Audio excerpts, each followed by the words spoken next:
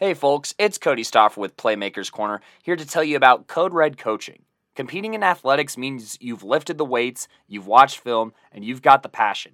Problem is, that's what everyone else in the state has done. Perfect your game by honing in on your mental performance with Code Red Coaching. Whether you are a team or an individual, Code Red Coaching has the tools to create mentally solid habits and set up you or your team for success. Find Code Red Coaching at coderedcoaching.com or call 720-979-1914 to learn more today. That's coderedcoaching.com or 720-979-1914 today. Now back to the show. Howdy, y'all, and welcome back to Playmakers Corner Podcast. I am your host for this episode, Cody Stoffer, and this is a fun one. Obviously, we are nearing the end of the 2022 Colorado high school football season, so we are going to be talking about all the playoff games. Every other level, 3A through 5A, had semifinals, so we're going to be talking about those first, and then I am going to recap the 2A and 1A state championships. I'm not sure if it's going to be in that order. However, we will be working our way down through the classifications here, and I think that's something to be excited about. So the very first game I'm going to be talking about here is the Ralston Valley and Valor Christian game. This was the 2 seed and the 3 seed squaring off from the tournament here. And this game could not be decided in regulation. So let's go ahead and walk through this here. Early in the game, Valor Christian starts with the football, and they do punt it within the first couple of minutes of the game.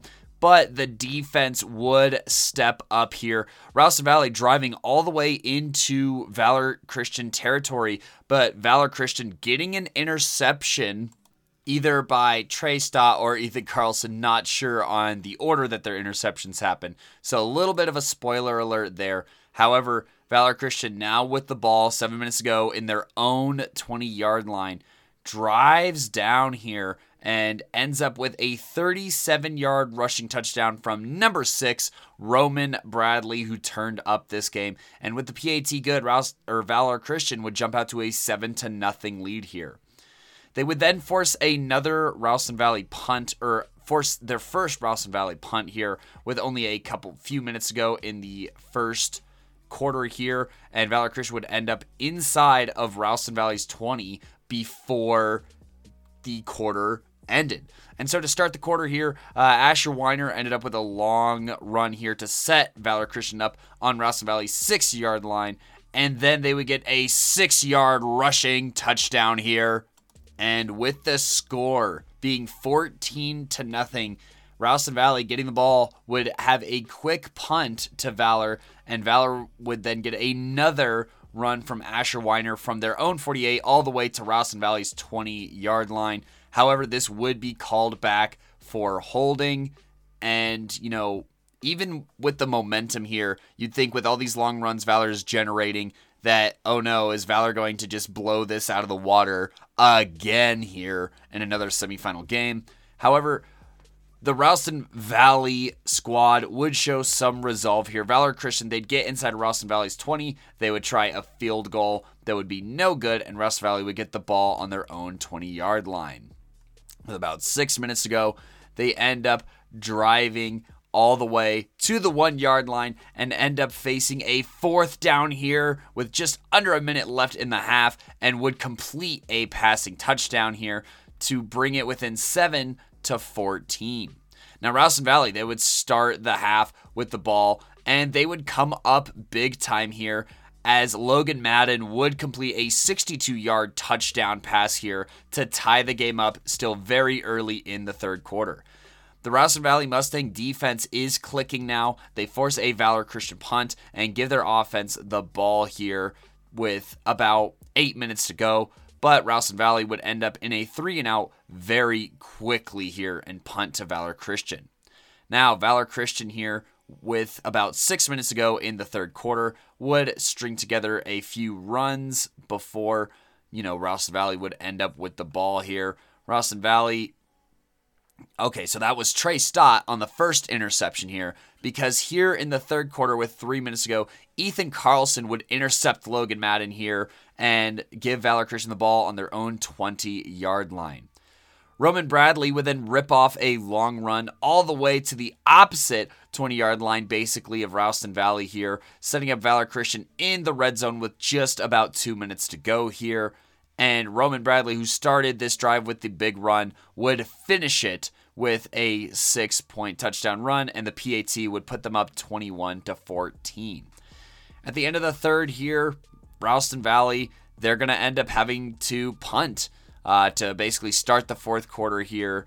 And it's kind of a little bit of a stalemate here. Valor Christian responds with a punt of their own, and Ralston Valley then has the ball inside of Valor Christian territory very quickly, I might add here, before ending up inside of their 20-yard line. And then with about 6 minutes to go, RV finds himself on the 6-yard line where Logan Madden completes another touchdown pass here, this time to tie the game up 21 apiece. Now, Valor Christian with the ball on their own 30-yard line. They actually get intercepted here, and Ralston Valley will start on Valor Christian's 45-yard line with 5 minutes to go in this game here. They will pick up a few yards here and there to eventually get to the 30-yard line, where Logan Madden completes his fourth touchdown pass of the day to put the Mustangs ahead 28-21 here. Valor Christian with the football and 3 minutes to go on their own 44-yard line. They are trying to string together a game-tying drive here, and they do so a few chunks at a time. And with under a minute to go, Gabe Sawchuk, the long-lost 3-star here, winds up punching it in and tying this game up with under a minute to go. So, Ralston Valley here, they end up getting into Valor Christian territory, but there's just not enough time as Valor Christian gets a sack to end regulation. Now, in overtime, Valor Christian gets the ball in the first overtime here on the 10-yard line. They get a quick run to the 7 and then another run to the 3-yard line before a 3-yard rushing touchdown puts Valor Christian ahead 35-28. Ralston Valley's turn here on Valor's 10-yard line. They complete a 10-yard touchdown pass here to tie it up with the PAT 35-35. Now, it reverses here, and RV in double overtime will start this segment here, and they would end up scoring a 1-yard rushing touchdown. However, the point after attempt is no good, and so they are up 41-35, and it is up to the defense in the second overtime here to stop this Valor Christian rushing attack that has been so lethal here today. And so Valor Christian on the 10-yard line here, they're going to get a quick run and end up at the 6-yard line. Then they get another run to the 1-yard line, and Ralston Valley takes a timeout here, up only 6 points. They really need to buckle down and stop Valor Christian here, but Valor would punch in the 1-yard rushing touchdown, and the PAT is good, sending Valor to another state championship. I believe this is the 5th consecutive appearance for Valor Christian in state here. Look, if you are Ralston Valley, you had plenty of chances to win this game here, but ultimately, you know, that 14-point fourth quarter was very nice to come back and give themselves a chance here, forcing that interception on Asher Weiner here.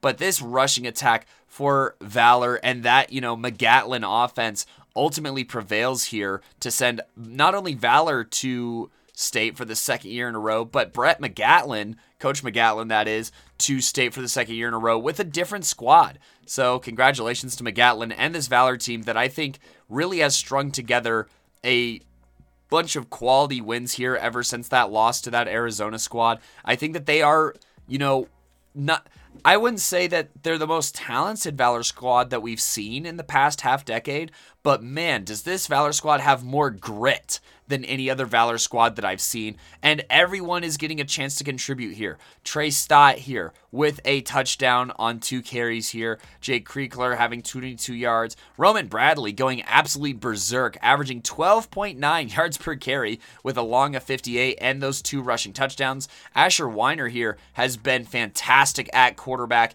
Great switch by McGatlin and Valor here to trust their 3-star guy to get it done. 18 carries, 123 yards, yards and a touchdown. Greg McDonald, the senior here, also getting in on the scoring action. And as I said, Gabe Sawchuk scoring that touchdown near the end of regulation here. Not the flashiest stat line of 11 carries and 43 yards, but that touchdown does save Valor Christian's season and advances them to, gives them a chance to fight in state, where they take care of the rest here. This rushing attack and this offensive line, kudos to the offensive line, because this McGatlin system is a tough one to run. There's a lot of misdirection for, the skill position guys. There's a lot of pulling and, more complicated offensive line movement here, and a lot more movement. But the line has really started clicking here. The rushing attack has been absolutely lethal. I said it before the Regis game. This is a way different Valor squad than the one that we saw at the beginning of the season or even midway through the season. They are so well coached. They are so bought in. And I think that they really trust each other more than they maybe ever have here. 350 rushing yards on 51 attempts, averaging nearly 7 yards per carry. Asher Weiner, completing a few passes here and there against a stout Ralston Valley secondary. And then obviously the defense. This defense is always, such a force. 61 tackles and 5 of those being for loss. Great performance by Roman Bradley on this side of the football here too. 7 total tackles, 3 of those going for loss. This is a Playmaker of the Week candidacy performance from Roman Bradley here. Not to mention he threw in a sack. Also throw in, Ethan Carlson's interception obviously was nice. And then Trey Stott giving that, making up for that Valor Christian 3 and out basically to allow Valor Christian a second chance to get that lead here early in the game. What an absurd performance by everyone in Valor. And shout out to Jeremy Claycamp. I don't give enough love to punters and kickers. I acknowledge that. But going 6 of 6 for PATs and, securing this W for Valor Christian. Look, Valor Christian and Valor Christian obviously disrupting the point after touchdown attempt for Ralston Valley is the 1 point difference in this game, and also not providing a third overtime. What an absurd contest. One of the more exhilarating 5A semifinal matchups that we've had in years in the 5A semifinals, and the one that sends Valor Christian to the state championship at Mile High. Is well for the other 5A matchup here. This one maybe not as close, but still interesting in the first quarter, I would say here. This is Cherry Creek and Pine Creek. Let's go ahead and get started. So Pine Creek, they will start with the ball here, and it looks like okay, the beginning of this is annoying. It sounds like Pine Creek recovered an onside kick to start this football. Just kind of blown away here, but that would not be something that would be enjoyed for very long, as Cherry Creek would force a fumble here and switch possession to return the ball back to Creek as it was originally planned here. Creek, they get a rushing touchdown here within the first couple of minutes, but the PAT is no good. So Cherry Creek only up 6-0 over Pine Creek here. Pine Creek with the ball on their own 20-yard line. They get a massive play here as Cameron Cooper, the sophomore, connects with Jake Graver for a touchdown, and Pine Creek has a lead over Creek. I actually think that this is the only time that Pine Creek has not been leading in the entire postseason here. So Jonathan Core is good on the PAT as he has been all year. He's been automatic, but Cherry Creek would respond promptly here after a Brady Vodka 19-yard touchdown pass would give Creek the lead once again here. And I think that would be the last time that Pine Creek would lead this game. Pine Creek, they end up throwing an interception here to start the second quarter, and Creek would have the ball on their own 15-yard line. So this is a tough, red zone interception, and Cherry Creek would complete an 85-yard touchdown pass for a touchdown to go up 20-7 here.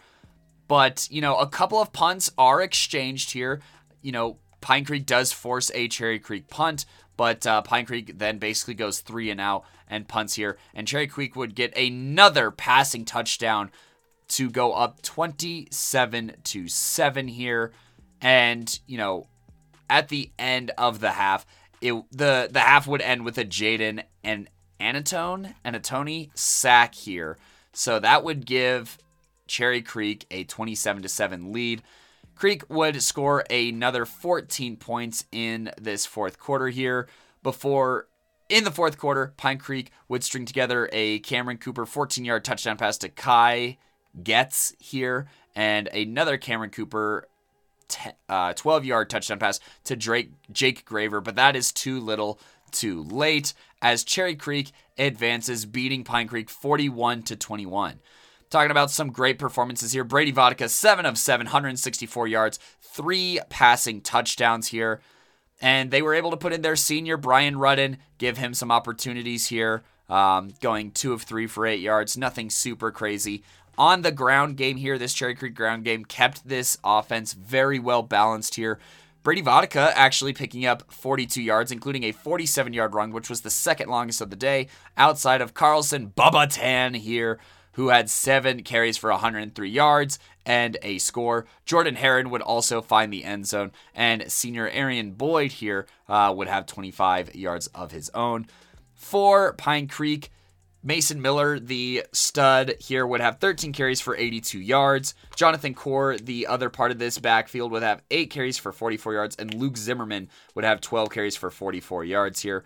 Cameron Cooper, an all right day, 9 of 17, 152 yards, 3 touchdowns, and 1 interception, including that really long touchdown pass to Jake Graver here, being the leading receiver with 93 yards on only 2 receptions, both of those going into the end zone here to give Pine Creek that first lead, which had to be an exciting moment for Creek here. Pine, that is. But Cherry Creek, they've been around. They've been behind before, and they obviously weren't too worried about it here.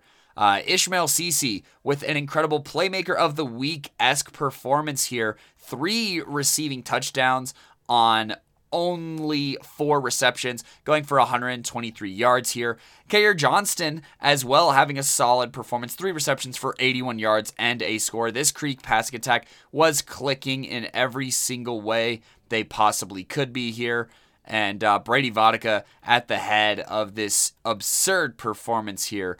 Creek playing a very clean game here and doesn't look like they turned the ball over once. Fumbling wise here. No defensive stats here, so don't know what to tell you there, but it will be Cherry Creek and Valor Christian here playing once again at Mile High.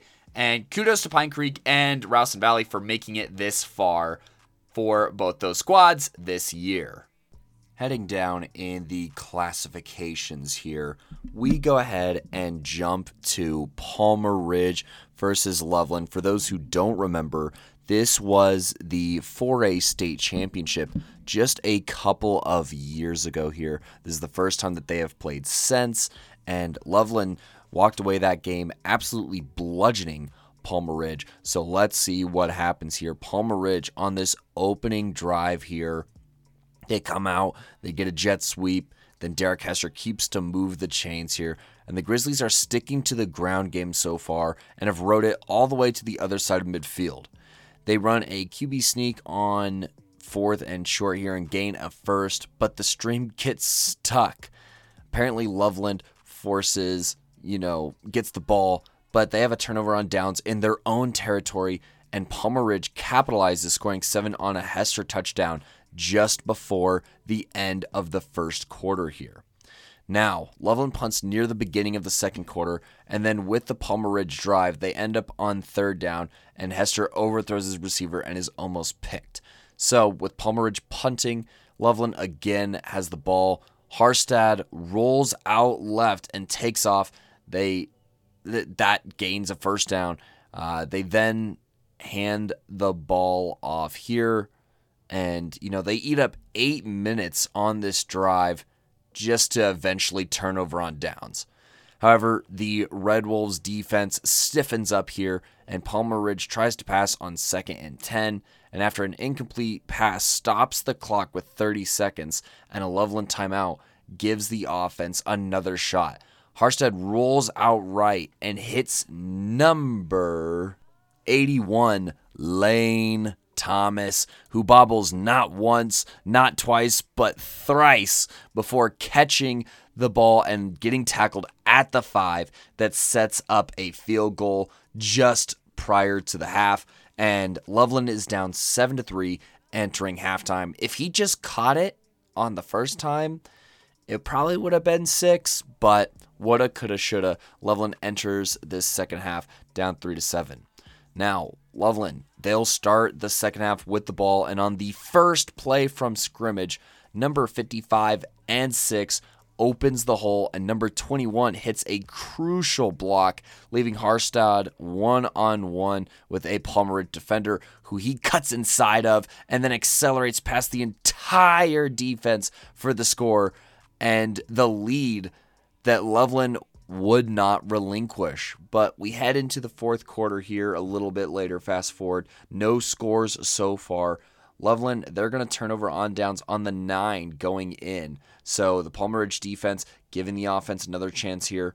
And on the next drive, Hester runs into a wall of defenders before, on the next play hitting number 13, who gets out of bounds to the 32-yard line. That number 13 player not listed. Maybe it was 23 then, or maybe it was Casey Fackrell. Honestly, it was kind of hard to see the numbers on the stream, but I digress. They advance to the 32-yard line with 47 seconds left.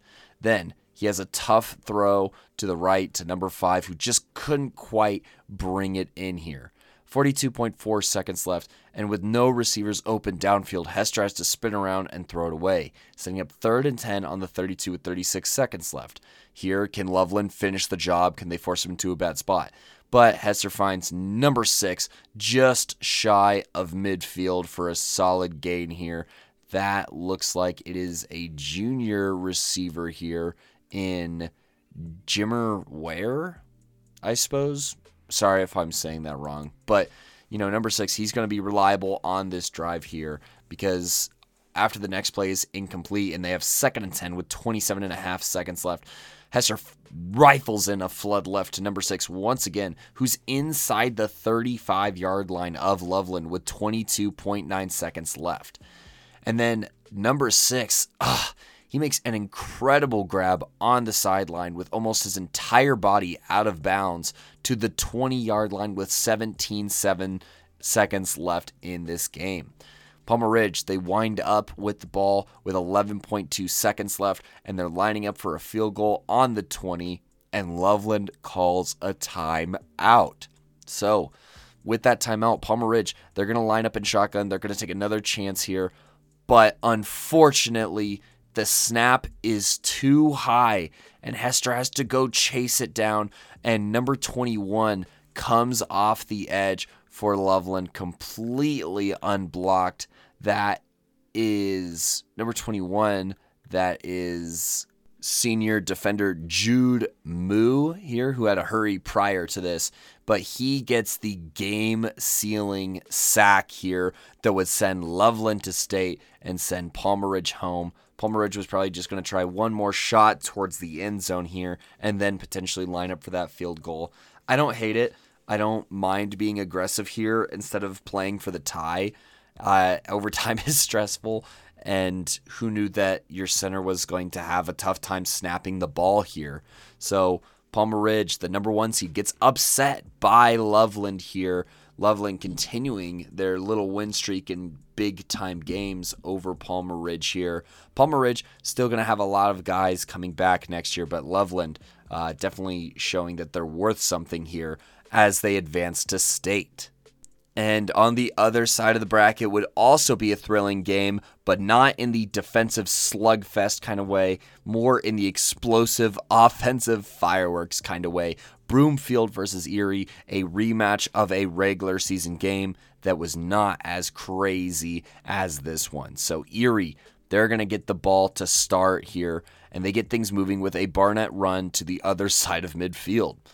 Following a first down run and then a Gavin Lusk carry to get into the red zone, the Broomfield defense steps up with a Garrett Keeler sack, and eventually the Tigers are staring at a 4th and 3. Erie calls a timeout, not liking what they see from the Broomfield defense. Barnett then powers left and picks up the first down to Broomfield's 4-yard line. The first carry inside of the 5 is stuffed, but then a zone left to Gavin Lusk. He finds Pater, and Erie actually has a 7-0 lead out the gate here over the number 2 seeded Eagles. But down but not out, the Eagles here, they have the ball with 6 minutes and 16 seconds in the first. They get a nice return and a penalty that puts them on Erie's 45-yard line. They are pounding the ball here over and over before ending up inside the 5, where a Luke Francis run would tie this game up at 7. Continuing on, Erie's next drive would be brutal since their returner slips twice and knees it at the 4-yard line, and that's where they would eventually have to punt from. They're just in a really tough spot inside of their own 5-yard line. And Broomfield, with the punt and with field positioning, finds themselves inside the 20 very quickly to end the first quarter. The momentum would be short-lived as the Eagles couldn't convert a field goal attempt with what appeared to be a Caden Lettuce block. If that wasn't Caden, my bad. But like I said, the glare on NFHS camera is bad. But Erie here, they save 3 points, and they would string together some fine runs on their drive that started on the 23-yard line before Caleb Meehan of Broomfield would register a sack, forcing an Erie timeout. However, despite the sack and an offensive penalty, Barnett would rip off a run inside of Broomfield's 40-yard line.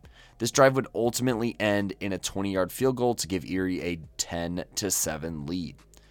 Now, Broomfield, with the ball inside of their own 20, benefit from a LaCrue run into Erie territory. This is potentially looking to be another solid Erie drive with a long run getting all the way into the red zone, but the ball carrier would cough it up on a chase down tackle, and Blake Barnett would recover it. Now, Erie has the ball deep in their own territory here, but, they get a couple of Blake Barnett runs to get to midfield, and then they give Barnett a very clean pocket to throw in, where he finds number 17 of this Erie squad, Alex Sweeney, who makes an incredible grab and gets upfield all the way to the 2-yard line here inside of that 2-minute warning here. And following that, there's another fantastic catch by Gavin Lusk, fully extending and giving Erie a 17-7 lead heading into halftime. Broomfield, out of the half, comes out with a 5-minute drive that ends in a 15-yard rushing score by Cole LaCrue just before an Erie punt on the next drive, where they gash Erie again and again down the field and recapture the lead 21-17 here. By recapture, I mean for the first time since their first matchup here. Erie, in this second half, continues to struggle here to string together a drive, having to punt to the Eagles, who would start on their own 35-yard line and would advance quickly 4-5 before LaCrue throws an absolute dime to Cannon Juarez just outside of the safety and past the corner to get inside of Erie's 30-yard line. The Eagles would feast off of Erie's back heels here, eventually punching it in for a 2-score lead just before the end of the third quarter here, 28-17. However, Erie would spring back to life with a completion to Sweeney just shy of the 40, and then capitalizing off an agile Lusk run that gets inside of Broomfield territory just about to the 20-yard line.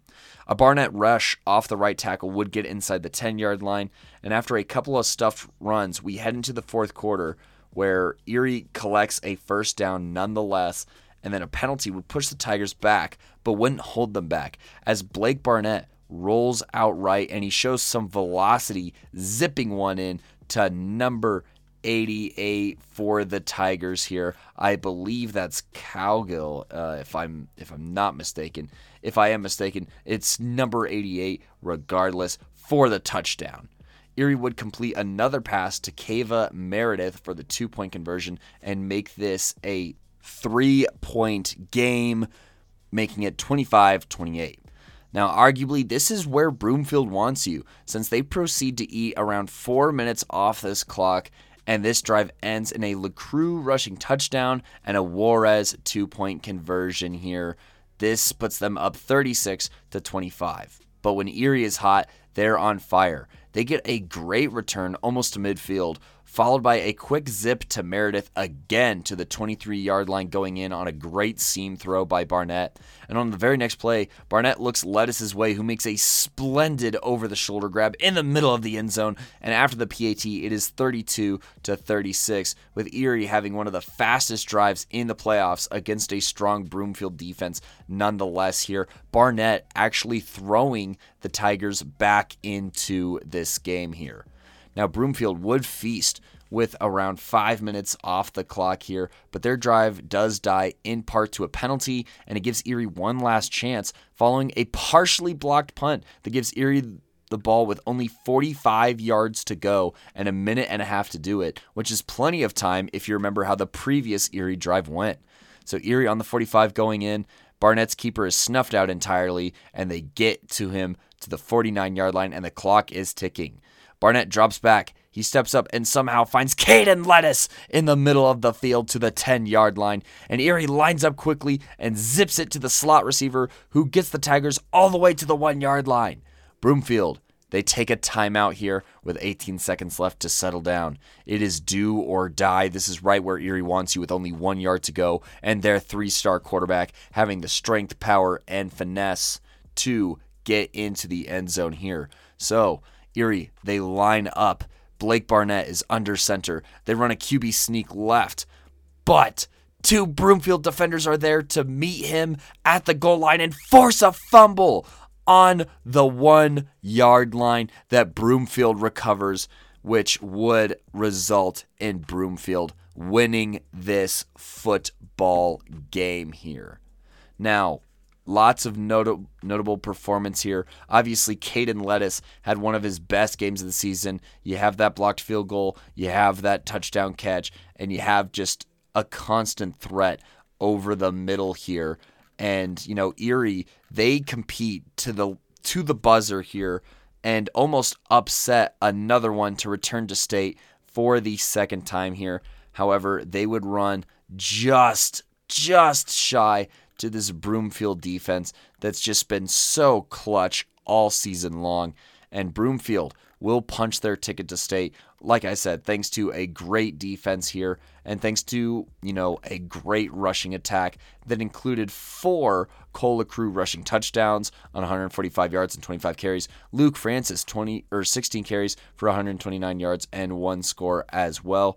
Cannon Juarez with that 2-point conversion run that also helps out here because Erie, who knows? Maybe they could have kicked a field goal that would have impacted their play calling here, but they go for the win. And this is, a game that Erie would usually win here with that setup, but Broomfield comes up clutch.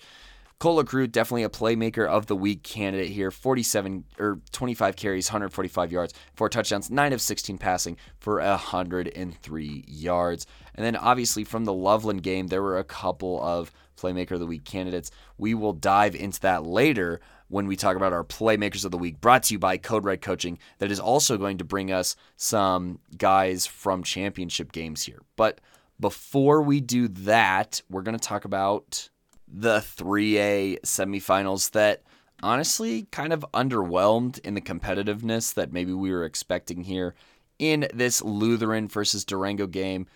It was close to end the first quarter here, 14-7, and that's kind of the last time that it would be super close here as Lutheran scores another 24 unanswered points through the next 2 quarters here to go up 35-7 here. And by the time Durango starts scoring touchdowns, it's too little too late here. And Lutheran would beat/upset Durango in Durango 45-28 here. Durango here struggling on the offensive side of the ball here, throwing 4 interceptions and also losing a fumble here. I'm not sure who recorded those since Lutheran has not recorded their defensive stats yet. But, to Durango's credit, they do score 21 points here near the end of the game. And, Harms ends up in the end zone for a rushing touchdown. Jarek Baruch ends up in the end zone. He had the most solid rushing performance here. 14 carries, 153 yards, and a touchdown. Zachary Haber, 12 carries, 48 yards, and a touchdown. But you could tell that Durango could not keep pace here. Zachary Haber also with a receiving touchdown.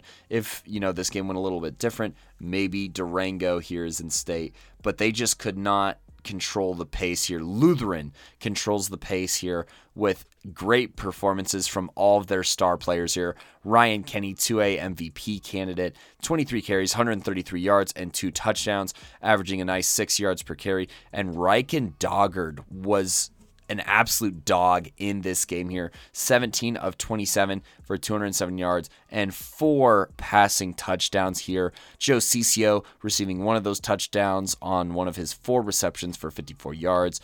Another guy, Sam Weisler here, out of his 3 receptions, 2 of those end up finding pay dirt as he collects 57 total yards on the day. And Chase Sorensen was actually number 1 here with 79 receiving yards and a touchdown on his 4 receptions here.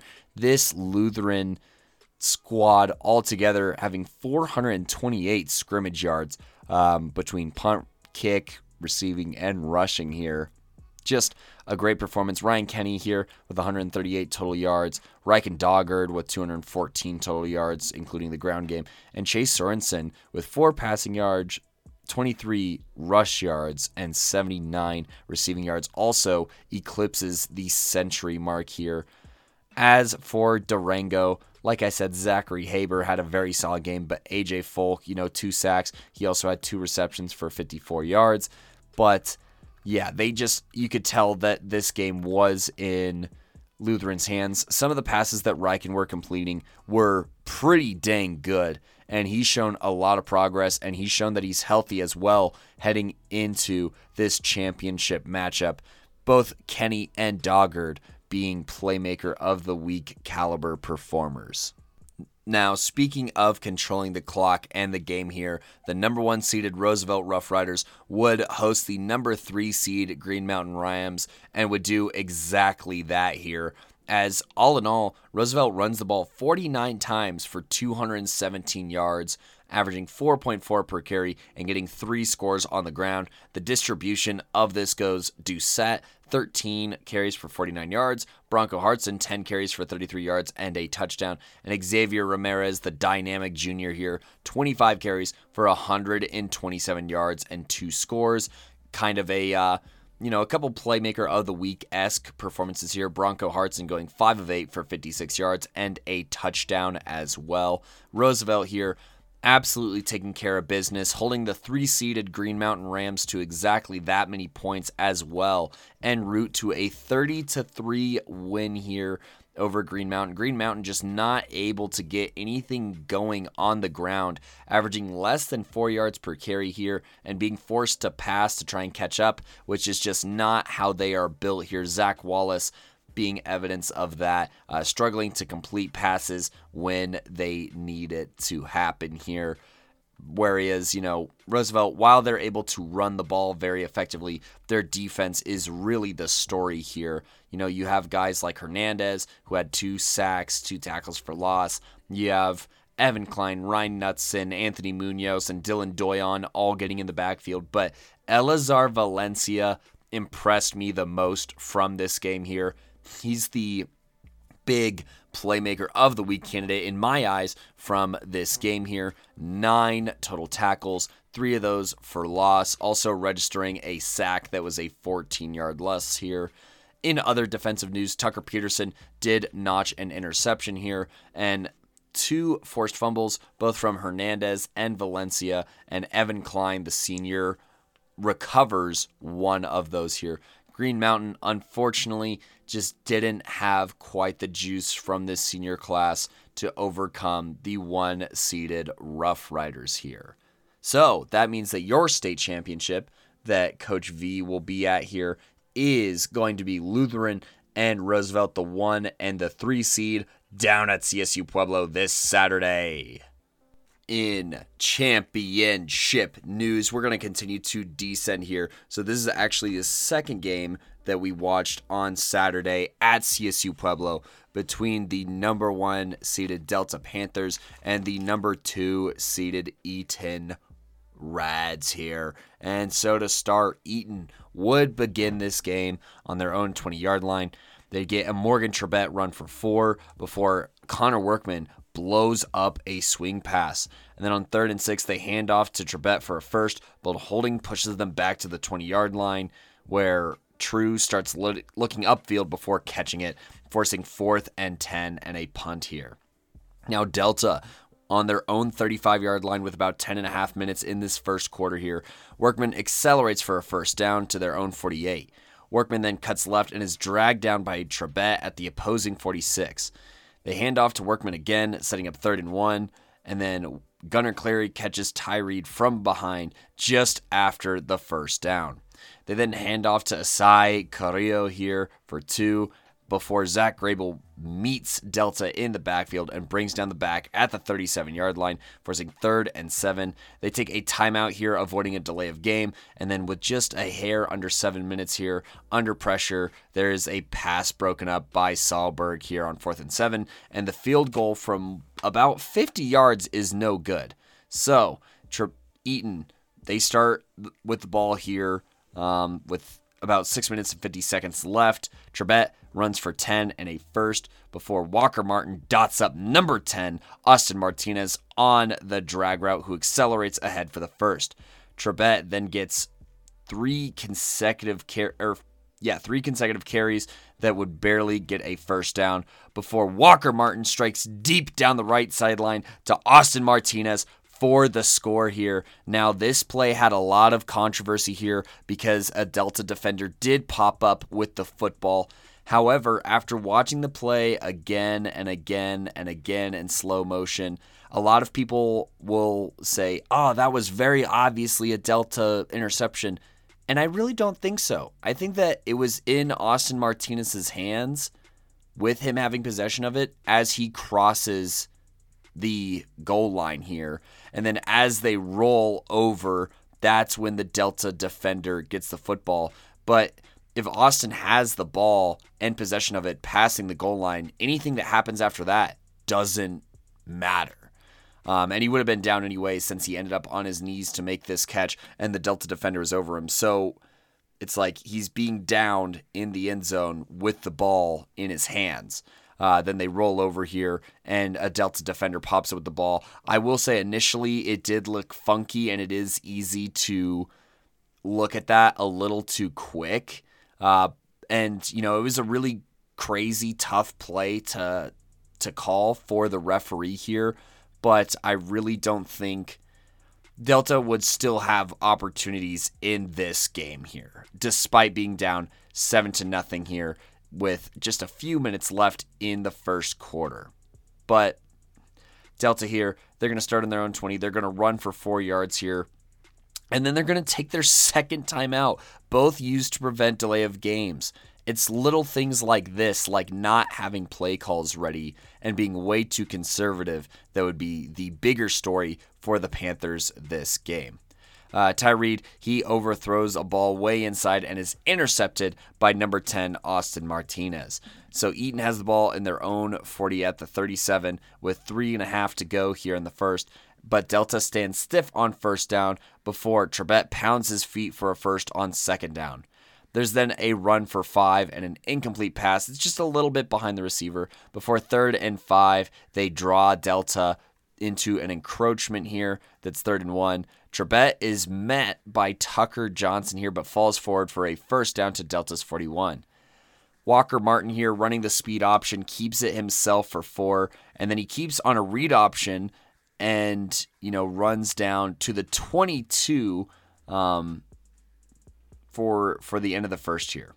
Number 10, Clay Sandbridge, would fill a lane on the next play to start the second quarter here, forcing 3rd and 7. And then on 3rd and 7, Walker Martin keeps and dodges diving Delta defenders for 6 here. And this 18-yard score would put Eaton up 14-0 early in the second. With 11:15 in the first half here, Delta has looked scattered and shook and needs to stabilize on this drive. So they're starting on the 20. They have a few runs that make it 3rd and 6 before Gallegos gets a jet sweep and cuts deep inside and lunges for a first down. Carrillo would then run for a first down, and the Panthers would pound for 6 for 2nd and 4 at midfield. They get another first on a battered Connor run, and then on the next play, number 64, Eaton pops Workman back. Carrillo then runs, and Delta gets a first down. Timeout Eaton here with 6:26 in the half, and the Panthers got 35 yards to go. There's a good block by number 2 Delta on a speed option for a first by Carrillo, and then they throw a screen to Workman, who rolls off of like 3 tackles and spins ahead to the 4-yard line. Trebet wins on his guy and finds Delta in the backfield for a loss of 2 before, the Eaton defense buckles down and forces 3rd and goal from the 4. They have a run to the inch line, but on 4th and goal, Asai Carrillo dives in for the end zone, and he gets it 7-7 with 2:41 here in the half. Talon Hewlett rocks the returner, and Eaton starts at the 18-yard line. Martin finds number 88 Tate Smith for 5 before Trebet gets a run to the 33-yard line and then picks up another 3 yards. On an in route here, the Delta safety Ward lights up the receiver on the in route to force a drop and 3rd and 8. On 3rd and 8, they run for 4, and on 4th and 4, Zach Grable has a perfect, and I mean perfect punt with the backspin that is downed by an Eaton special teamer on the 2-yard line here. Now, Delta, they have 1 minute at their own 2. They don't get anything going. And heading into halftime, Eaton is up 14-7 here. This is still a very close game. This is still a very winnable game for either squad here. Walker Martin throwing for a touchdown and running for a touchdown in that first half here, and Morgan Trebet getting a dozen carries for a ton of yards. Now, Delta, they start with the ball on their 35. They have a run for 8 before a false start sets up 2nd and 7. Carrillo keeps for 4, and on 3rd and 3, Gunnar Clary is in the backfield, and it sets up 4th and 3 where Delta punts. Now, Eaton with the ball with under 10 minutes in the 3rd on their own 15. They have a great Walker Martin fake here, and he collects a face mask that moves Eaton all the way to the 38-yard line before the next play, Delta forces a Morgan Trebet fumble and recovers on their 46-yard line. Now, with some momentum here, Delta trying to put something together here, close this gap. They get a couple of runs here before on 3rd and 8. Ty Reed throws a slant to number 17, who picks up a first down. Carrillo kind of jitters left and right for a gain of 8, and then on the next play, drives his legs like pistons and ends up at the 21-yard line. On 1st and 10, Asai follows Connor's lead block for 4 yards before Workman on the next play cuts away from the hole and narrowly gains 1 yard. On 3rd and 5, Delta attempts a fake run slant that Eaton has doubled and is sitting on. And on 4th and 5, they kick a field goal here to bring it within 10-14 with 5:44 in the 3rd. Now, Eaton from their own 20, Trebet moves the chains. And then the next run isn't as successful, but is still good for 5 yards. Then they get D'Angelo Rosas involved here. He speeds ahead to Delta's 38-yard line before the Panthers swallow up the next run. And then D'Angelo sets up a 3rd and 3 here. There's a short run here for Eaton. They have 4th and 1, and Delta takes a timeout with 2 minutes and 2 seconds here, still in the 3rd. Ryder True leads the way for Trebet, who easily slips for the first. On the next play, Trebet spins inside on 1st and has Eaton in 2nd and 6 on the 22 when Walker Martin connects to Ryder True, who trucks a Delta defender for the first. But this is called back for holding, making it 2nd and 19. Martin keeps for 8, setting up 3rd and 11. And in the 4th quarter here, there's great coverage, forcing Walker Martin to scramble as he picks up 4th and 5.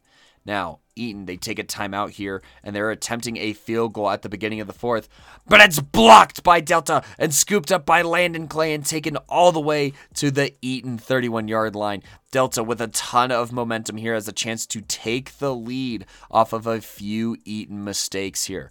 And so the Panthers with the ball at the 31 going in and 11:45 left, they have a couple of runs that set up 3rd and 1 before they have to take their second time out. And this run is stuffed. So Delta, you heard it correctly. With all the momentum in the world, a blocked field goal, and a chance to take the lead in this game, they call 3 consecutive run plays to set up 4th and 1. And then on 4th and 1, they run right at Gunnar Clary, who stuffs the run and forces a turnover on downs. I put, if Delta loses, I'm looking at the play calling on this drive and calling it a pitiful missed opportunity. You have all the momentum, and you call 4 run plays, the 3rd and 4th down ones looking very similar, at least going to a similar gap. Are you out of your mind? I don't know. This Delta offense has been so exciting all season, and boy, when the lights shined brightest, the play calling shriveled. Absolutely shriveled. And on top of that, Eaton just played really tough in that front 7. So Eaton, they're in their own territory here with, like I said, like 10 minutes or 9 minutes in this third quarter. And boy, this is right what they want to do here. They get a couple of runs that move the chains.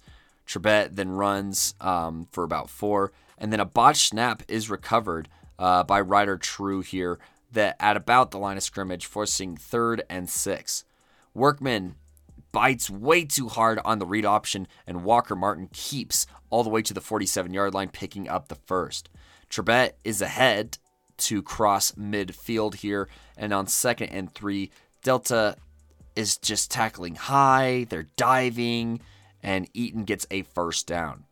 Trebet gets a first down here on the 29-yard line, and the Panthers' arm tackles aren't working here, as Morgaine Trebet picks up another 7 here, and on 3rd and 1, Trebet keeps of the first.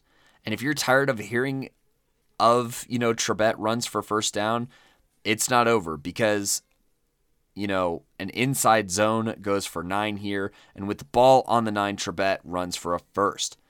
With the ball on the 5 with 2 minutes left, Eaton takes a kneel and forces a Delta timeout. And on the very next play, Trebet punches a hole through the Delta defense, going right with a great cut and a soul puncher here, with Eaton going up 21-10 with 1.5 minutes left in this ball game. Delta, they're playing for pride at this point. They start on their own 20. They run a screen for 3 before Trebet spins Tyree around and sacks him. And on 3rd and 11 is sacked by Austin Martinez, securing Eaton's 3rd state championship in a row. They are your 3-peat champions. Now, some notable performances this game. Obviously, Connor Workman was playing very hard on both sides of the ball. Talon Hewlett collecting a handful of tackles as well for that Delta defense that gave this Delta offense multiple opportunities here. Delta will be back. They still have youth at very important positions, but I'm just curious. Delta here, they play a lot of this year without Ty Reed, but he comes back, right? Ty Reed returns to the fold here. They don't get Landon Clay any looks here, really.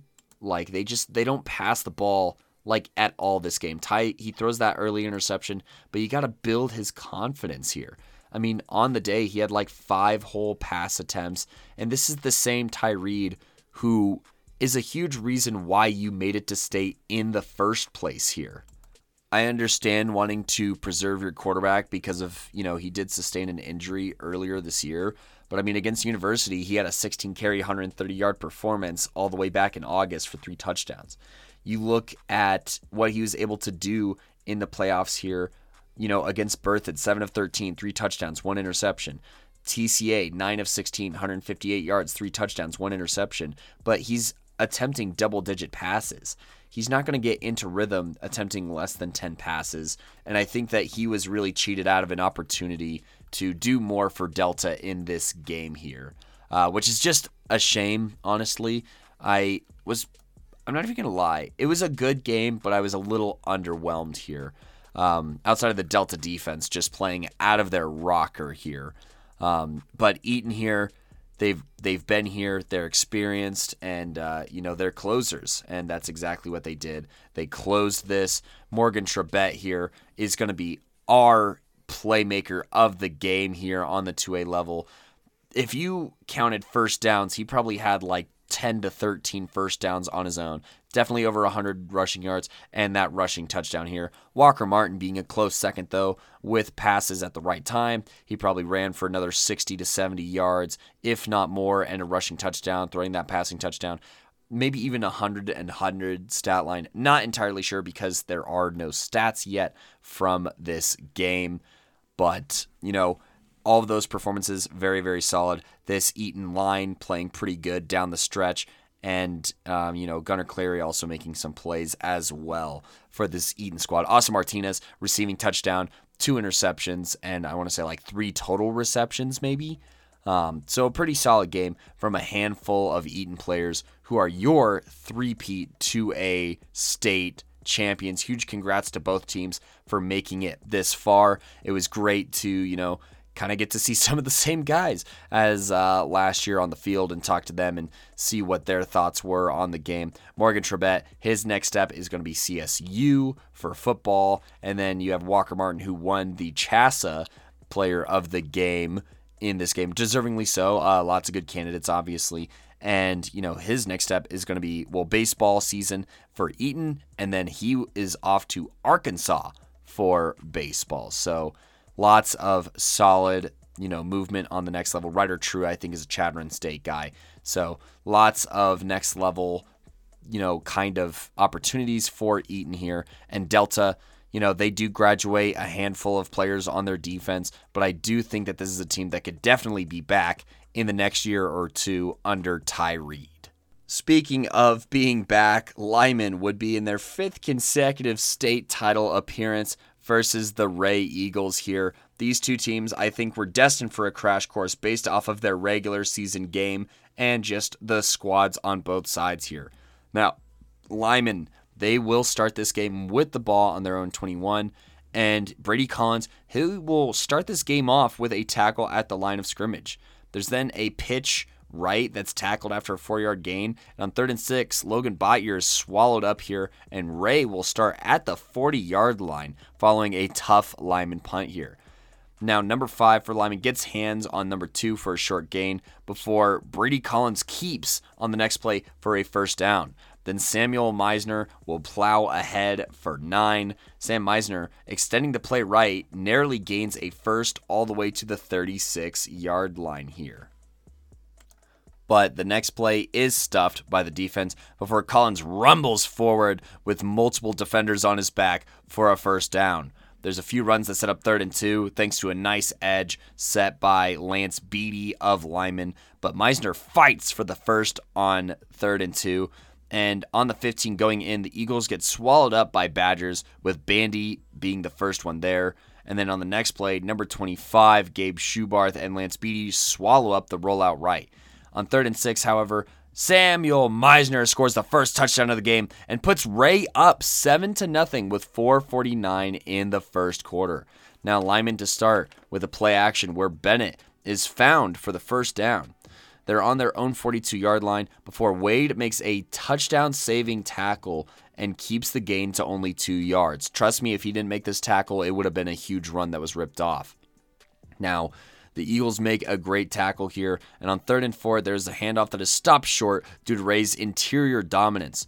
On 4th and 3, they try and pass the ball, but Jordan Rockwell is forced to throw off balance, and it just escapes the outstretched fingers of Michael Hoffman, and it is a turnover on downs. Now, with Ray on the 49 going in, they would like to make this a 2-score game, and Collins keeps for some and then some more, before on 3rd and 3, Gabe Schubarth makes a great tackle, forcing 4th and 1, and there's a terrible snap that rolls to the punter, but the punt is somehow even worse, and Lyman is going to start on the 42-yard line. It's like the punt somehow goes up and goes out of bounds at the line of scrimmage. It's nuts. So Lyman on the 42-yard line, they have a run for no gain. And then to start the second quarter here, Jordan Rockwell trips on his back pedal here. And on 3rd and 15, they have a keeper for 11 here. But when they line up for 4th and 4, there's a false start. And on 4th and 9, they are forced to punt. Now Ray here with 10 minutes and 16 seconds left in the half. They start at the 20, and Bandy drags down the ball carrier at the line of scrimmage. Meisner keeps for another 2 before Midcap finds Chris Arambula at the 30-yard line for a first down. Collins then pounds ahead to the 37-yard line before on the next plays, Marks has a couple of tackles here, setting up 3rd and 2. On the next play, Marks, Schubarth, and Botyer all meet the ball carrier in the backfield, setting up 4th and 1, and Ray is forced to punt here. Now Lyman on the 25 here, their first run goes nowhere before Rockwell connects with Dontarius Arnold for a first down. They then attempt a deep pass right that is brought back by a penalty, setting up 1st and 15. Tail Wade at the line of scrimmage meets this next play, and then rolling outright with Wade in his face, Rockwell finds Botyer, who sneaks up the right sideline for a first and some. Rockwell then to the other side of midfield, gets to the 45-yard line, and after that, Schubarth gets dragged down on the next play. Brady Collins then dives for Rockwell's feet, and he's stopped short of the first, but a penalty on the Raid defense is a huge shot in the arm for Lyman, who's now at the 27-yard line with 3 minutes in the half. Rockwell then lobs one down the right sideline in double coverage and connects with Dontarius Arnold, who makes a tough Moss-esque grab to tie this game up at 7. Now Ray, they have the ball with under 3 minutes to go, starting at the 36, where they have a run for 3 before Trayton Marks' vice grip brings down Brady Collins for only a gain of 1. Midcap then doesn't like anything he sees, and he wins the foot race to the first down marker out of bounds. There's then an incomplete pass with pressure on first down. Then Brady Collins follows his blockers for 8, and Ray takes a timeout here with 1:25 on the 43-yard line. Then they get a short run here, setting up 4th and 2, and Collins pushes ahead for the first down here on a second wind. Then, on the 37-yard line, Casey Midcap finds Peyton Wade for a gain of 5. They are running hurry up, and Midcap, on this snap, kind of slides left, sets his feet, loads up, and throws a beautiful dot to Chris Arambula for the score. It's just past the safeties and the corners here. It's kind of a mess, but Casey knows his guy Arambula, who makes a nice catch here to regain the lead for Ray, going up 14-7. Now the Badgers will have around 40 seconds in the half and 2 timeouts starting at the 30. And Botyer, he gets, a run here, and Lyman takes a timeout with 27 seconds on the 35. Rockwell doesn't really receive the low snap, and he throws it away, and now there's only 21 seconds. They pitch to Schubarth for a first down, and with 5 seconds left on the last play, Rockwell drops back, but Tell Wade beats the tailback thrown at him, the fullback thrown at him, and he rocks Rockwell for a sack to end the half. Ray leads this one 14-7, and they will start with the ball, or so I thought here, on the kickoff. One of the toughest mental mistakes I've probably seen this season here. No one on Ray fields the kickoff in the middle of the field, and Lyman grabs it at the 24 going in. Kickoffs, unless they reach a touchback or out of bounds, are a live ball, football players. Know that, and don't forget it on the biggest stage here. Lyman, they recover here, and Schubarth, he shows some resolve on second down, making 2 defenders miss, but Tell Wade cleans it up. And on 3rd and 6, they run a triple option with a pitch to Botyer, who picks up a first down, but a holding penalty brings it back. Now they run the same play to the other side, which gets absolutely decimated, and on 4th and 16, it's looking grim here. But they throw a screen to Gabe Schubarth, who runs all the way for a first down inside the 10-yard line. They then run a fake jet dive to Bandy to get to the 2-yard line before handing it off to Bandy a second time here, up the gut for the score, tying it up 14-14 with 9 minutes and 4 seconds. Ray then starts on the 46-yard line where they get a handoff to Arambula, who lunges ahead for 8. Midcap then narrowly escapes pressure and throws it away. On 3rd and 2, Samuel Meisner would receive the snap here for the first down, and then Brady Collins would run for another 8. This Ray offense is clicking on this drive, looking like they did earlier this game. Brady Collins finds the edge for the first, and the Eagles are now on the 27 going in. Meisner continues to beast ahead for 8 yards before the next play.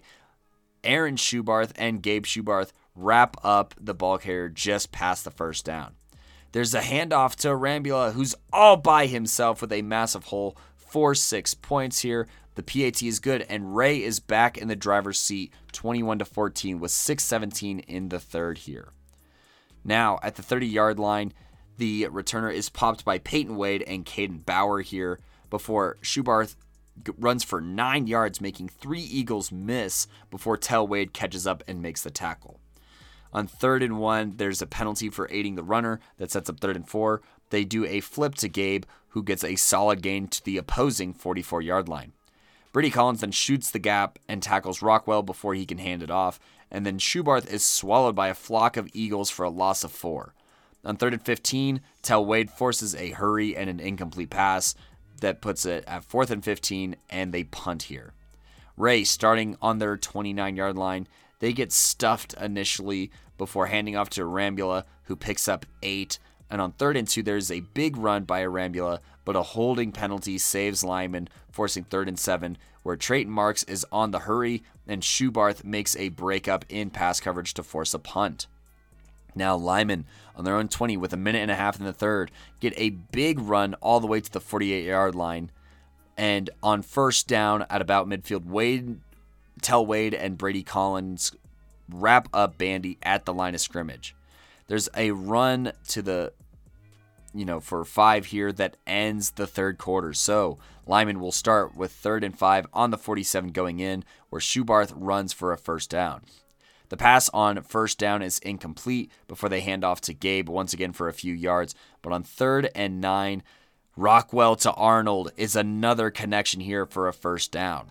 Now on the 24 going in, Tell Wade meets Gabe Schubarth in the backfield, and Lyman takes a timeout here with 9:48 left. Now a play action left, Rockwell would find his guy number 88, Michael Hoffman, for a pickup of 10, and then a bandy dive would pick up a first. Now on the 13 going in, Logan Bottier gets a sweep for 8 yards, and then on 2nd and 2, they get a sweep left where he reaches the edge for a first down. Schubarth then strolls into the end zone with 8:11 in the game, but the 2-point attempt is no good, and Lyman is down 20-21. Now Ray with the ball on their own 19. They run a play here with Arambula, and Keon Bandy strips the ball carrier, and Lyman recovers on the 16-yard line. Logan Bottier being the one who recovers on this play, or at least I'm pretty sure. Yep, he's the recoverer, and it even looks like Aaron Schubarth is on the forced fumble as well here. So great Badger effort here. This is what they do. They close games, and if you make mistakes against Lyman, they will make you pay here. And that's exactly what happens as, they have a couple of handoffs to Schubarth, including a sweep that narrowly makes the pylon for Lyman's first lead of the game. Their 2-point attempt is no good, and they now lead 26-21 with 7:02 in the game. Now Ray here starting to feel a little bit of the heat in the kitchen. They are down, but are they out? We will see. Now a Badger beatdown awaits Meisner at the line of scrimmage on this first play here. And then Dontarius Arnold saves the edge on the next play. And on 3rd and 9, Midcap rolls out right, and he tries to throw. But Michael Hoffman gets incredible air on this pass. He jumps up and pops the ball up in the air, where it lands in the hands of Trayton Marks here, who intercepts the football and gets Lyman all the way to the 19-yard line.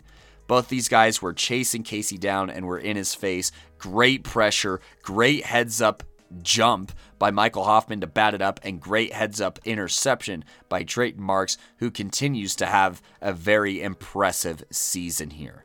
And so, Lyman with the ball in the 19, they probably just need one more score, and I think that will put this game away more than likely here. And so they're going to just continue to get to their guy here, Schubarth, who picks up 3. Then Logan Bottier gets to the line of scrimmage on 3rd and 7. Now Rockwell dots up number 3 in the end zone, but the ball is dropped. But pass interference with a tug on the pass gives Lyman a first down regardless. Now 1st and 10 on the 13, Schubarth is up the middle to the 1-yard line. Now on the one, they get Ray to jump off sides here. They get encroachment, and then Schubarth gets the handoff left and powers in for the score.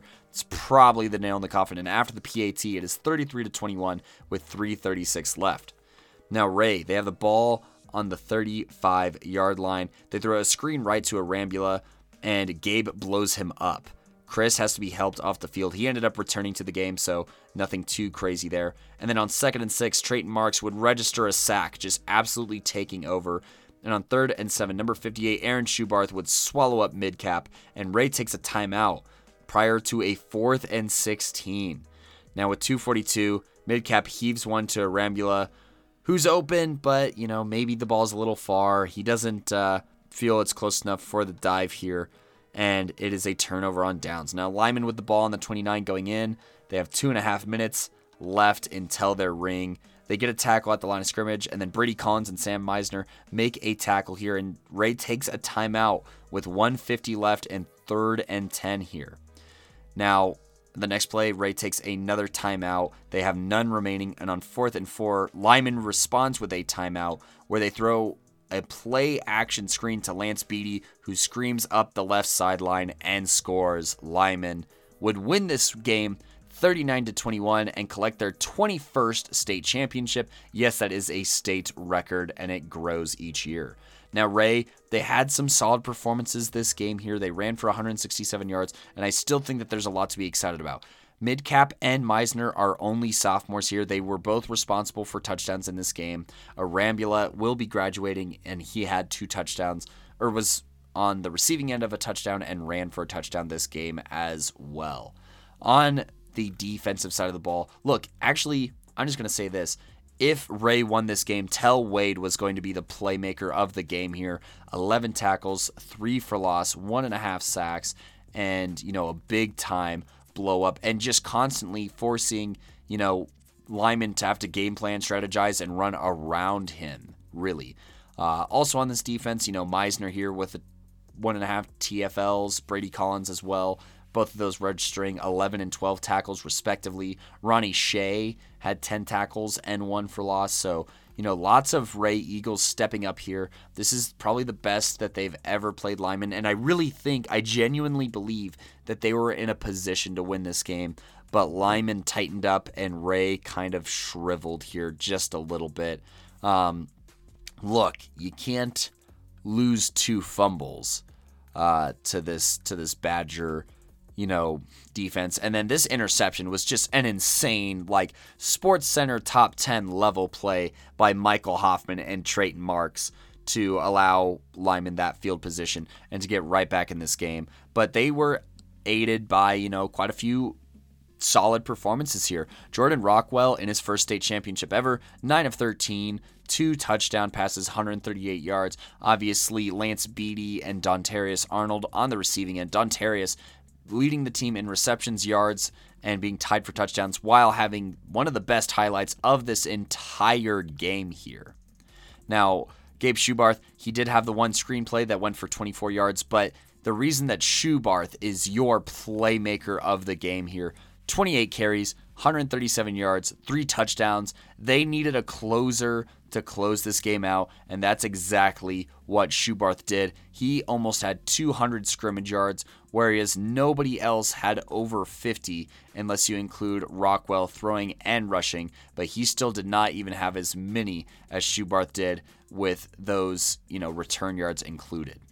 On the defensive side of the ball, Keon Bandy was an absolute beast, 11 tackles. Jordan Rockwell had 11 tackles, but Schubarth also had 11 tackles. Trayton Marks had 11 tackles, 2 of those for loss, as well as the interception and the sack. He's another good candidate for playmaker of the game. You look at Aaron Schubarth, who forced a fumble. Logan Bottier on the recovery. I know Keon Bandy was over in that area as well, but Schubarth puts the team on his back, scores the touchdowns when he needs to. I believe that he had all 3 of those all 3 of his touchdowns came in the second half. Yes. So during their comeback and then their ascension to the lead, they scored 25 unanswered points in the 4th quarter here to beat the Ray Eagles.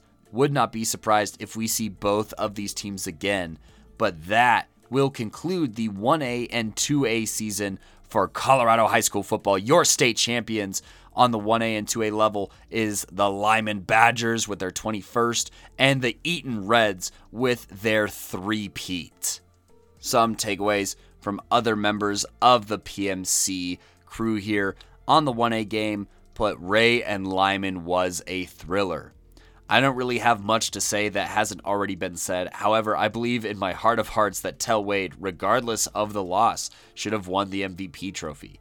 Trayton Marks is not a small man, one of the best two-way players I've seen this year, and Tell Wade treated him like a plaything.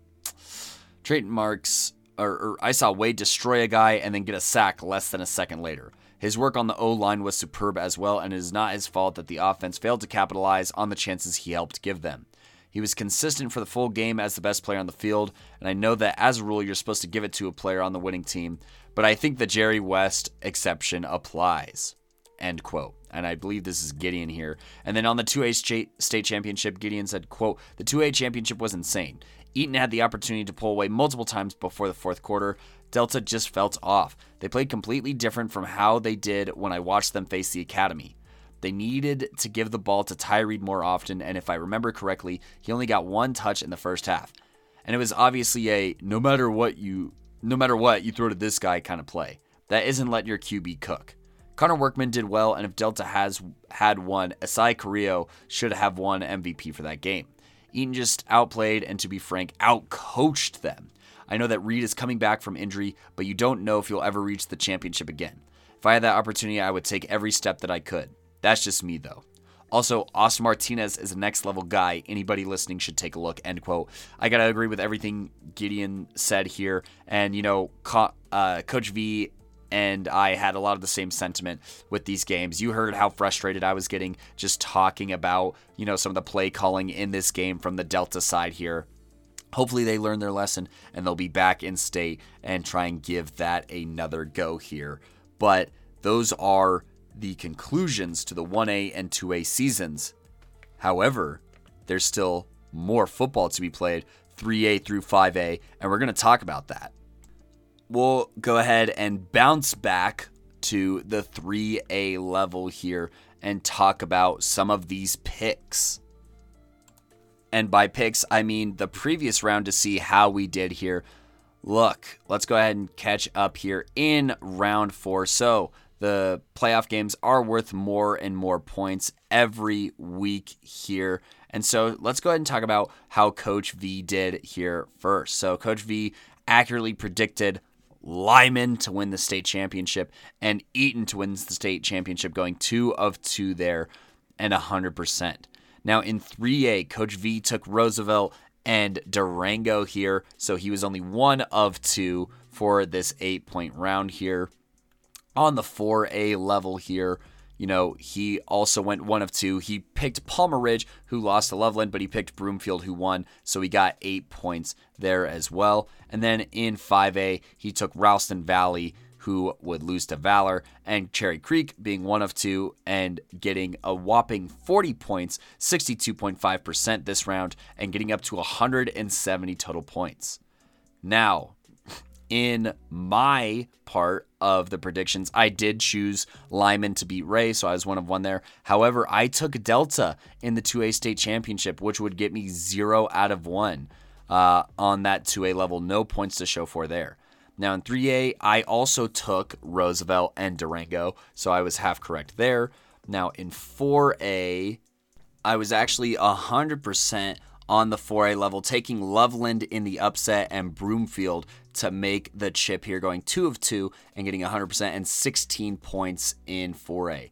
Now in 5A, I took Ralston Valley, who lost to Valor Christian. Once again, kudos to Valor Christian for continuing to prove us wrong this year. Great job, and loving the culture a lot more this year than in years past under whoever the heck that last coach was. But, I got that one wrong, but I got Creek right. So I got 8 points, making my total for this round 40 points and a 62.5% correct, which is the exact same as Coach V, and 178 points total.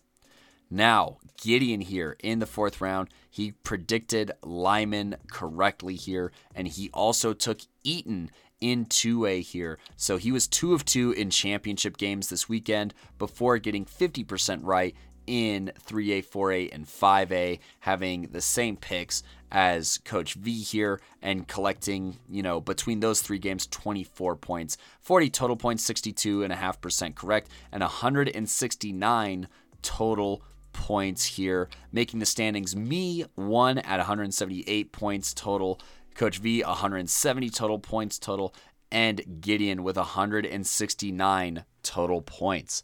But how will that play out for our picks here? Well, let's go ahead and take a look at Gideon, who has the most ground to make up here heading into the championship week here.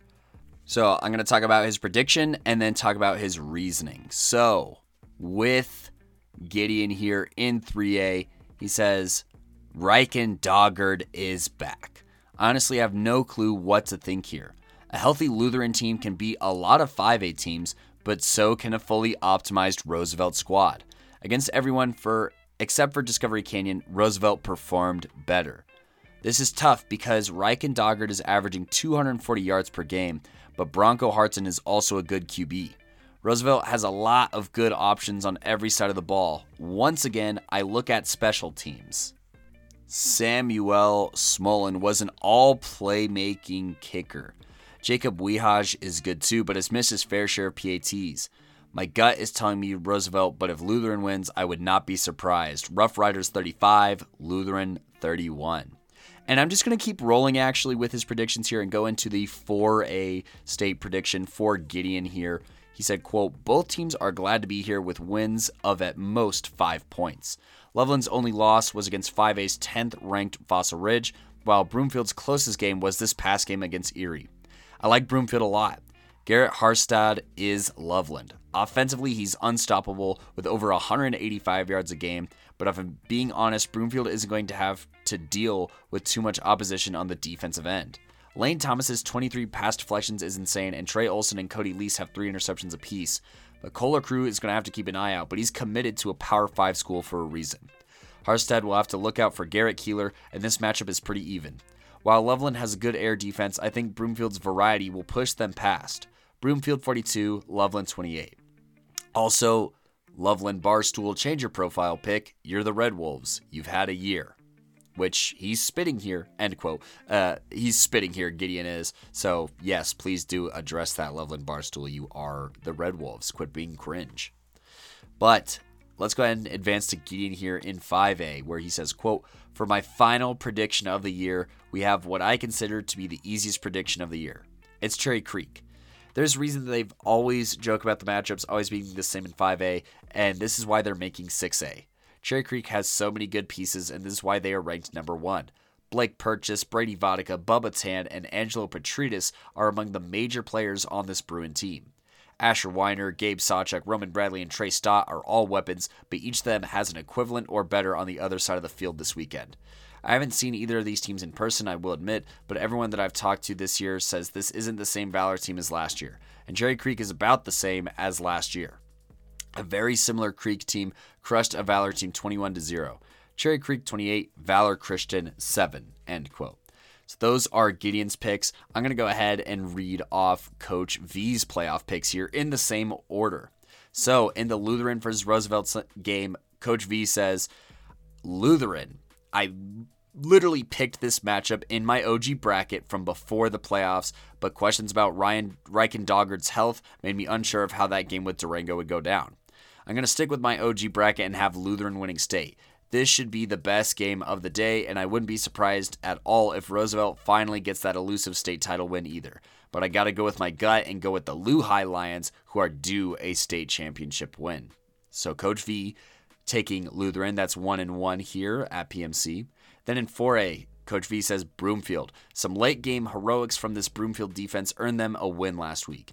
Now they face a tough Loveland squad who won by 3 points last week against a very good Palmer Ridge team. I trust Kohler Crew to find a way to get it done when it matters and clinch a perfect season. This will be a hard-hitting game, and Loveland won't go down without a fight, but Broomfield has my pick. So that's 2 picks for Broomfield now.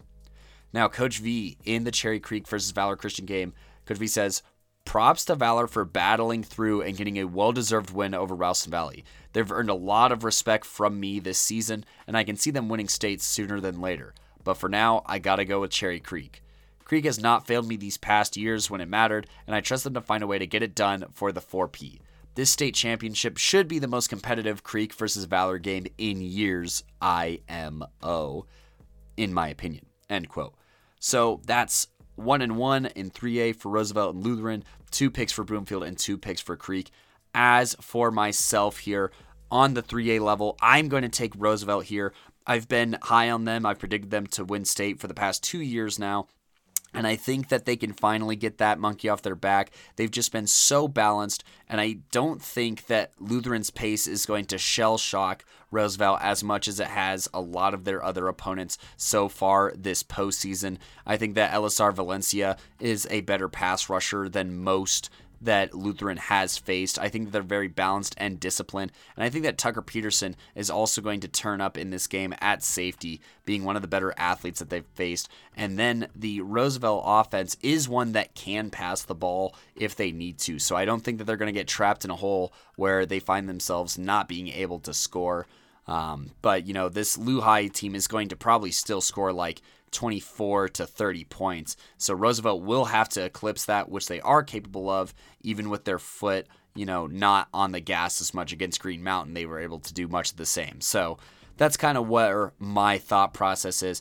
Would not be surprised if Lutheran won, and Coach V is going to luck out with probably the best game of the day.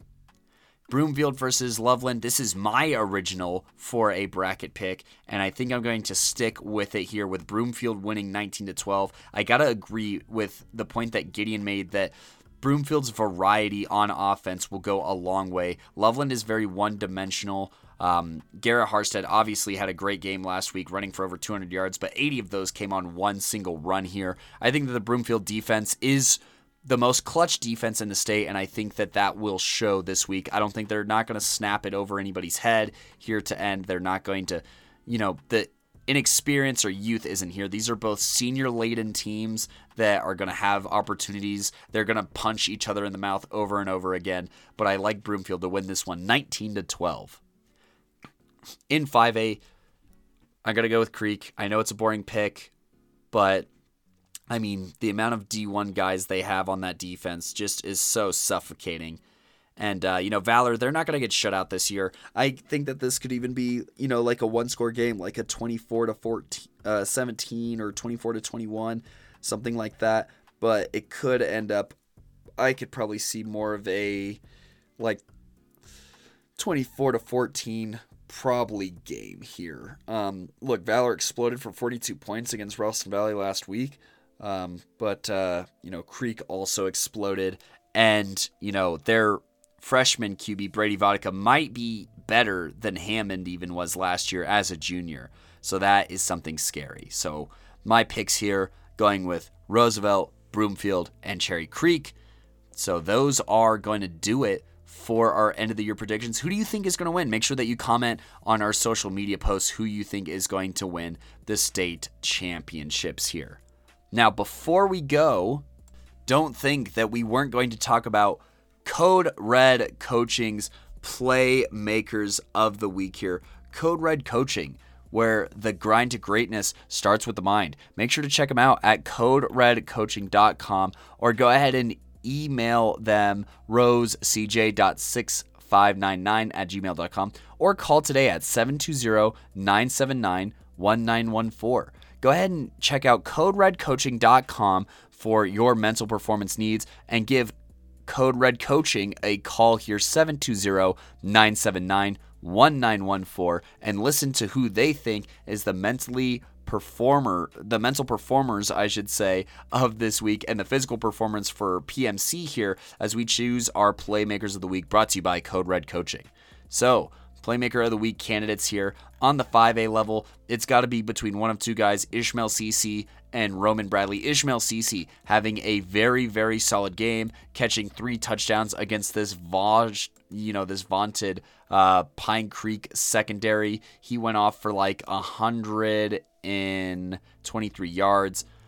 But I'm going to have to give the edge and crown the Playmaker of the Week to Roman Bradley here. He did everything for this Valor team. On defense, he had 7 tackles and a team-leading 3 tackles for loss. He also registered a sack. And then on the offensive side of the ball, he was their lead rusher here at 142 yards on 11 carries and 2 scores, making him the leading scorer of the day as well. Roman Bradley, your 5A Week 14 Playmaker of the Week. On the 4A level, there's definitely some good picks here. You know, you got Cole LaCrue, obviously, 25 carries for 145 yards and 4 touchdowns, and then passing 9 of 16 for 103 yards. And the win over Erie, obviously. But for Loveland, I think that there's 2 solid contributions here. Garrett Harstad, 26 carries for 207 yards and the touchdown. But I'm going to give it to a defensive guy in that defensive game. Like I said, the final score 10-7 being that game. And I'm going to give it to Caden Stansberry. 8 tackles, team leading 2.5 tackles for loss, a forced fumble, a fumble recovery, and a sack in this game. Great defensive performance out of a bunch of Red Wolves that stood out in the pack. I would call Caden Stansberry the alpha wolf here in this game, and the Week 14 4A Playmaker of the Week. On the 3A level, a couple of great candidates here. Ryken Doggard of Lehigh, Ryan Kenny of Lehigh, and then Elazar Valencia. You know, his 9-tackle, 3 TFL performance in that 30-3 win over Green Mountain is electric. But I'm going to have to double back to the guy at the top of this list here. You know, Ryan Kenny was solid, but Ryken Doggard, 17 of 27, 4 touchdowns, no interceptions, 207 yards, and just absolutely picking apart this Durango defense to send Lutheran to the state championship that they were so close to reaching last year, and Ryken getting them there this year. Ryken Doggard, your 3A Playmaker of the Week. Now in 2A, as mentioned in the game, there were some solid options here. Obviously, Walker Martin won the CHSAA, MVP award for this game with his throwing and passing touchdown, or throwing and rushing touchdown. However, I'm going to have to give it to the closer here, Morgan Trebet. Rushed for over 100 yards for sure. Had that touchdown that was the final nail in the coffin, and then also a sack on the ensuing drive to, close the book on this Eaton triple crown here, this Eaton 3-peat. And more Gaines Trebet is only going to continue to do his thing, heading forward as he becomes a CSU Ram. And on the 1A level, I gotta be honest, there are some names that I can mention here. Obviously, Tell Wade, if Ray won, would have been the guy. But it's the 1A MVP, making plays when it matters most, Gabe Schubarth, having the 1 reception for 24 yards and that critical first down that led to a touchdown for Lyman. But the 28 carries for 137 yards and 3 touchdowns. Look, it got to the point where it's like, hey, you are close in this game. Just keep handing it off to Gabe and you will come out victorious. Coach V made a great comparison as far as the role that he plays for this Lyman team is like a Derrick Henry on the Titans. You keep handing it off to him and you keep letting him run into those defenders. He's eventually going to break. He's going to get big gains and he's going to find pay dirt for you. And that's exactly what Schubarth did as the 1A Playmaker of the Week in the championship game. So to run through those again, 1A Playmaker of the Week, Gabe Schubarth of your 1A state champ Lyman Badgers. The 2A Playmaker of the Week, Morgan Trebet of Eaton, your 3-peat Triple Crown state champs in 2A. On the 3A level, Ryken Doggard, the quarterback out of Lehigh here, who's sent Lutheran to the state championship, 4 touchdowns, 207 yards. On the 4A level, the defensive stalwart Caden Stansberry, 8 tackles, 2.5 of those for loss, a forced fumble, a fumble recovery, and a sack in Loveland's narrow 10-7 ascension to state for the second time in 3 years. And then the 5A Playmaker of the Week, Roman Bradley, 7 tackles, 3 of those for loss, a sack, and then on the offensive side of the ball, just absolutely carving up the Mustangs for 142 yards on 11 carries and 2 scores. Those Playmakers of the Week, once again, brought to you by Code Red Coaching. Go ahead and check them out, coderedcoaching.com, or call today at 720-979-1914. Thank you for presenting our Playmakers of the Week, and thank you all for listening and staying tuned here. Make sure to continue to follow us, like us, subscribe to us on YouTube, on Spotify, Apple Podcasts, Google Podcasts, or Anchor, as we have more content coming out for you. We are getting into, the end of the year, so we have one more recap for you for 3A, 4A, 5A. Stay tuned for that for a week from today here. On Friday, though, do stay tuned for our 5A awards here, which I think is going to be a really exciting time. And then make sure to stay tuned as well for every Friday following that as we start to dive into our top 5 senior position groups here and get the ball rolling on that. So stay tuned for all of that content. If you want to see when that's announced, make sure to follow us on social media, whether that's Twitter, Facebook, Instagram, or TikTok. TikTok going to be having end of the year award talks on there, so go ahead and check us out at Playmakers Corner. On Instagram, obviously, our episode covers and our story are always posting there. We're going to be posting highlights from the state championship games as well on our story, so make sure to stay tuned for that stuff here for the upcoming weekend, and then, just all of our normal activities on there as well. For our Twitter, make sure to follow us at Playmaker Corner, where we will announce a lot of the same things while also retweeting lots of highlights from high school athletes here and everything that they've accomplished so far this season. And then Facebook has all of the same posts as our Instagram here. Furthermore, make sure to subscribe to us on YouTube, where we've been uploading our episodes there as well. And make sure to, go ahead and support us any way you can. Make sure to share with your friends. Anyone in the high school football community, more than welcome for dialogue here. And, looking forward to, much more content, but very grateful for all of the good times we've had so far this season. Thank you all so much, PMC fam. And until next week, I'll be seeing ya.